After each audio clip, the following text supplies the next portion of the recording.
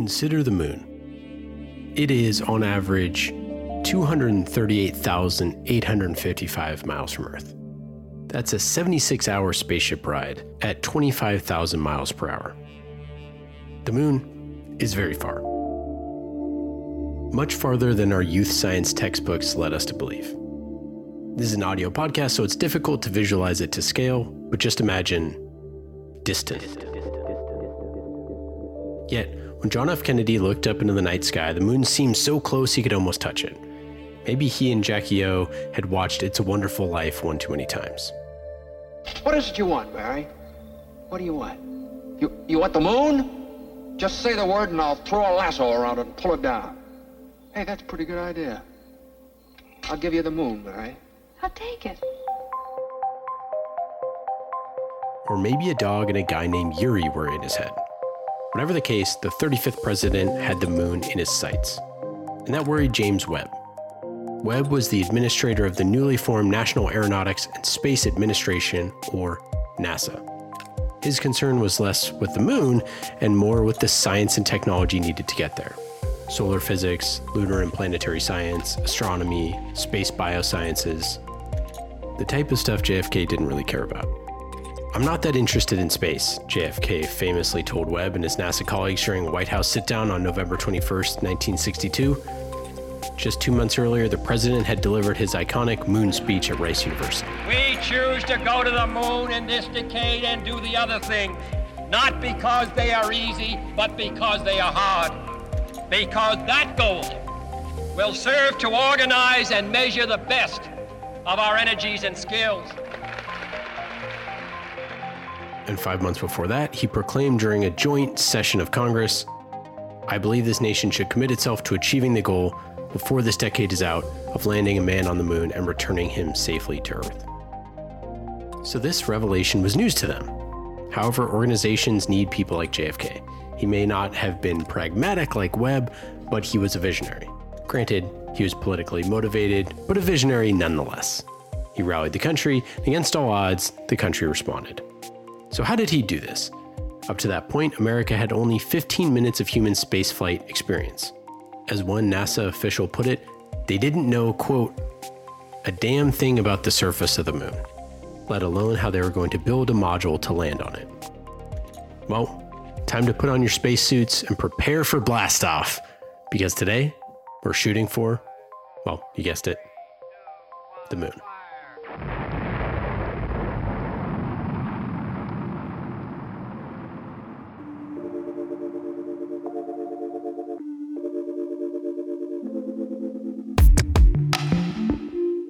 Welcome to Often Imitated, a podcast about remarkable experiences from the past and how they inspire people to create great customer experiences today. This episode is all about putting a wig on your CX, that's wildly important goal for the uninitiated. Today, we'll hear from Abakar Saidov, CEO of Beamery, the talent lifecycle management company. He'll share with us how they are creating more human experiences across every stage of the talent lifecycle, as well as making customer experience a priority. But first, a word from our sponsors. Often Imitated is brought to you by the generous support of our friends at Oracle. Make every interaction matter with Oracle Advertising and CX. Connect all your data and empower your entire business to deliver exceptional customer experiences from acquisition to retention and everything in between. Hear more executive perspectives on CX transformation at oracle.com/CX.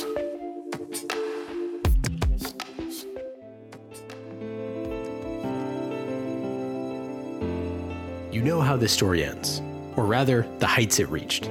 On July 20th, 1969, astronauts Buzz Aldrin and Neil Armstrong were the first humans to step foot on the moon. That's one small step for man, one giant leap for mankind.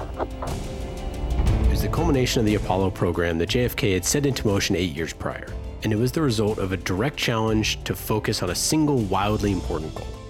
James Webb's valid concerns did not get pushed to the side in the intervening years.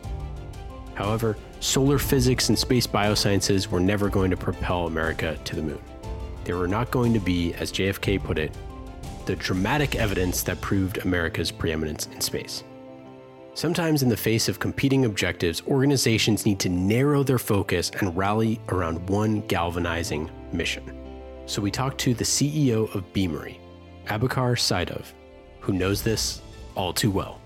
We run our company what we call 4 North Stars. So, our guiding principles, and those are building a winning team, creating a category-defining product, making our customers wildly successful, and growing the business for the long term. And making our customers wildly successful is something that is actually currently the biggest North Star that we rally around. It seems we're all looking to the cosmos for inspiration. So who is Beamery and what do they do? So Beamery is an enterprise software company. We're a talent lifecycle management platform that helps some of the world's largest companies deliver much more human experiences for talent. And what we really focus on is unlocking the skills and the potential for the global workforce. Started the company at the beginning with my brother, Sultan, and a friend of ours, Mike. The three of us, bright-eyed and bushy-tailed, we had this idea, this mission that we wanted to really solve what we think of as the passport lottery problem. Where you're born has the biggest impact on your earning potential and your livelihood. And we thought to ourselves as immigrants to the UK from Russia, we saw firsthand how our parents struggled. It's really hard to create opportunity, and that actually everyone doesn't have equal access to opportunity. Everyone doesn't have equal access to the careers that they want and deserve. And we set out on this mission to essentially make the career opportunity something that was a basic human right. And rather than pounding the table and protesting, we thought, let's think about changing how businesses operate. Let's create something that fundamentally makes the experience for humans and for talent much more customer-centric. As we know, the last 2 years have changed the way we work dramatically. Call it the Great Resignation or the Great Reevaluation. Beamery is poised to meet those changes. Where we are at with talent acquisition at the moment is there's been a big shift, especially in the last couple of years with COVID, where up until really about 3 years ago, organizations were excited to just move to the cloud. So all of those HR processes that you knew and loved 10 years ago, 20 years ago, all that had happened historically is they were just now done in the cloud, but they weren't any different, and people were not better equipped. The last 2 years has focused and forced businesses to really think about their approach to talent, but specifically around technology and data. And so what our business has been doing is not just building much better workflows for the organization, but actually equipping them with the AI and the skills to be able to do that. So when, say, that recruiter logs in and says, hey, I'm looking for X, technology is now able to help them to say, well, X can look like this, or can look like this. And actually the people you're talking to, even though they look different, actually are both able to do this role that you're looking to fill. When it comes to hiring, sometimes companies don't realize the skills available under their own roof. Abakar and Beamery have a solution. For example, if you said, hey, as a sales leader, you've come out of a meeting with your CEO and they say, we need to grow 100% next year. And you go, oh my, I need 100 sales reps. And what if you could go into something that would say, well, good news. What we can tell from your current talent pool is that you've got a whole bunch of sales development folks that within 12 months will be ready for a promotion, given their development. And 30 of those sales reps that you need to hire, you're actually already going to be able to promote from internally. So you only need to hire 70. And what we can also tell you is that there's a whole bunch of people in marketing that actually have the right skill set. So you can do 20 of those through internal transfer and internal mobility. So now you only need to hire 50. And you thought you were going to be hiring in Boston, but the talent intelligence we can provide you is that it'll be much faster for you to hire in New Jersey because there's much bigger talent pool available. And the time to hire in New Jersey is 30 days faster. Wouldn't that be amazing? Well, obviously, yes, but that's never been available before. Before seems like a long time ago. And I'm not even talking about the 1950s and 1960s. Back then, HR was all about administration and getting payroll and benefits right. Or later, when recruiting was being put out on classified ads and collecting hard copy resumes. Abakar is referencing modern HR. Many large companies are still using first-generation applicant tracking systems. When we first started the company, we did about 20 or 30 interviews with CHROs, VPs of talent acquisition, and we just asked them, what are you doing? And, what are your biggest things that you're trying to solve? And this is where it was a real revelation because, at the same time, we're building self-driving cars, we're building all these amazing technologies. And the things we were hearing were things like, hey, can you tell me what skills are touching my company? Like, I don't even know my employee skills. I have to like look on LinkedIn to be able to even tell that, because it's not captured anywhere. Like the existing kind of HR tools only tell you the employment records, the benefits and payroll and things like that.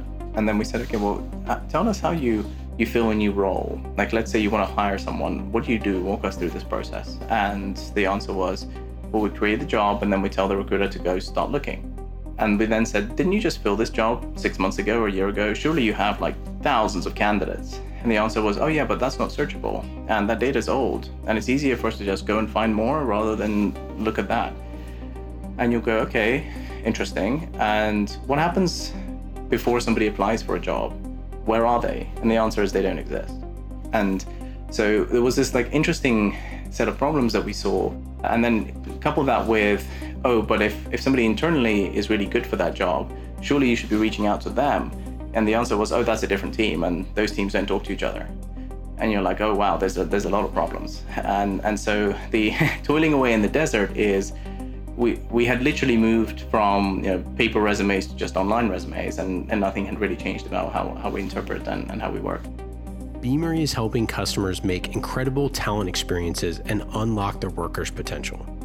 Their customers are among the most innovative, forward-thinking businesses in the world. We tend to work with market leaders, pioneers, innovators, really forward-thinking companies. It's very broad on the industry side, so it could be anything from technology to banking to retail to consumer goods and infrastructure. I think what we're really proud of is being able to solve really complex problems for the world's biggest organizations, the likes of Amazon, AstraZeneca, Disney, Uber. The way we tend to think of our clients and organizations is talent needs to become a strategic priority. It needs to become something that they're willing to invest in. If a customer comes to us and says, hey, I have 200 employees, can you help me fill 10 jobs? That's not the right mindset. If the mindset is, hey, I want to put in amazing processes and amazing experiences, and I want to make sure that talent acquisition, talent retention, talent development are actually strategic advantages for us, that's the right type of client for us. Beamery's onboarding process begins with a data ingestion and a data audit. One of the things that we do when we start with a customer is we do a data ingestion and a data audit, and then align that to their core goals and priorities. And we had a couple of customers where they were shocked to learn that, for example, they had this is now maybe 7-8 years ago, a huge push towards hiring female engineers, and they weren't able to find any or that many, and they were having to pay recruiting agencies to go and help them find talent. And then the data audit showed that they had like 3,000 engineers who met all of their criteria that applied for jobs, and no one even responded at all. And the ability to even like do that better of like, here are people that are relevant that you should talk to, that even forgetting the good experience. Now, coming back to the point you were making, even if you were able to do that well, compare the experience of I applied for a job and didn't hear back for 2 weeks versus I applied for a job and then the next day or even the same day, I get a text from somebody saying, hey, I want to talk to you. You get an opportunity to speak to your hiring manager the next day. And the speed at which we now have to operate has changed dramatically, because if we're buying things online and we're expecting this amazing service, and maybe this touches on the workforce and Gen Z and millennials, like we expect instant feedback and instant gratification all the time. And if some organizations and their teams are going to give us that, the ones that aren't are going to get left behind. When it comes to CX, Abakar and his team like to focus on the edge cases, the outliers. For them, ensuring customer satisfaction is about executing at a high level across the board. We did a piece of work last year where we looked at, our support experience is amazing. Our average time to respond is superb, way better than our SLAs. But are there any customers that were unhappy? And of course, every organization has some. And so we said, okay, when a customer is unhappy with their support experience, what happened? And you quickly realize that in those edge cases, what happened is it took us way too long to come to them with a solution. And then you start unpacking, well, why did that happen? What broke down? The 5 whys. And what you realize is that some process broke, and maybe it was the response wasn't tagged very well, or somebody was off rota and they didn't get a response and that it was missed. And so what we believe is critically important to providing a good customer experience is not being good on average. It's actually never being bad. And if you're never bad and you really focus on those, your average goes up automatically. But there's been a priority shift at Beamery.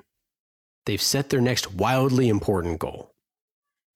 It was a company-wide decision that has narrowed down their focus on something they want to significantly improve: their customer experience. So right now, one of the ways that we manage the organization is we use this framework called 4DX, which is 4 disciplines of execution, which basically the core principle is you have your business strategy and you're doing all these things and you're growing revenue and building product. But if you were to turn one dial to 11, which dial would that be? And we actually decided a number of quarters ago that we wanted the customer experience dial to be the one turned to 11, which means it's not just the customer experience team's job to do it, it's the whole company's job. And so what we've actually done is every single team in the company uses something called WIGs, Wildly Important Goals, to create a scoreboard of how am I and how is my team impacting that customer experience. So for example, you sit down with an engineering team and you say, you're building all these products, but what do you think you can do specifically to impact customer experience? And they say, oh, actually, we know these 5 customers that have been nagging us about these bugs and they're really unhappy. And you're like, great. So this becomes the thing that you do, not with all of your time, but you're allocating 20% of your time to something that is wildly important, which is making that customer experience better. And so that's something that we've really invested in as well.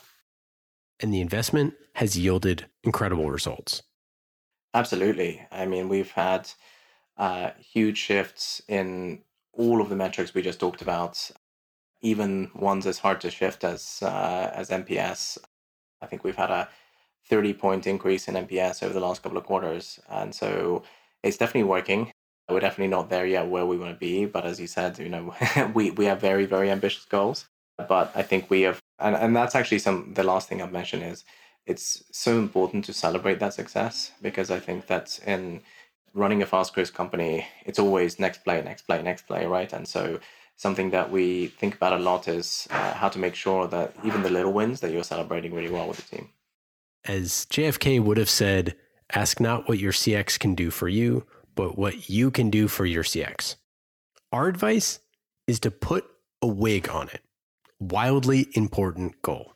The day-to-day work will always be there and should not be overlooked or undermined. But when leaders channel their efforts towards a singular focus, be it impacting CX or Lunar Impact, it's amazing to see how we're able to reach our goals.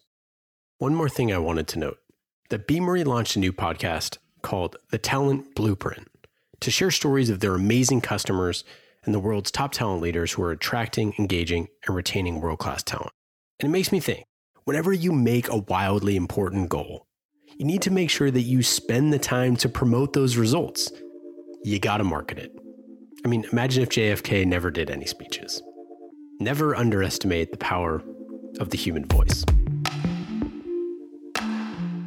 Thanks again for listening. This podcast is brought to you by the generous support of our friends at Oracle. Make every interaction matter with Oracle Advertising and CX. Connect all your data and empower your entire business to deliver exceptional customer experiences from acquisition to retention and everything in between. Hear more executive perspectives on CX transformation at oracle.com/CX. This is your host, Ian Faison, CEO of Caspian Studios. Thank you for listening to another episode of Often Imitated.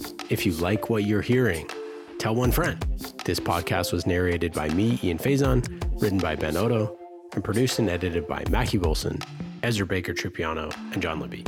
You can hear more about our team at CaspianStudios.com.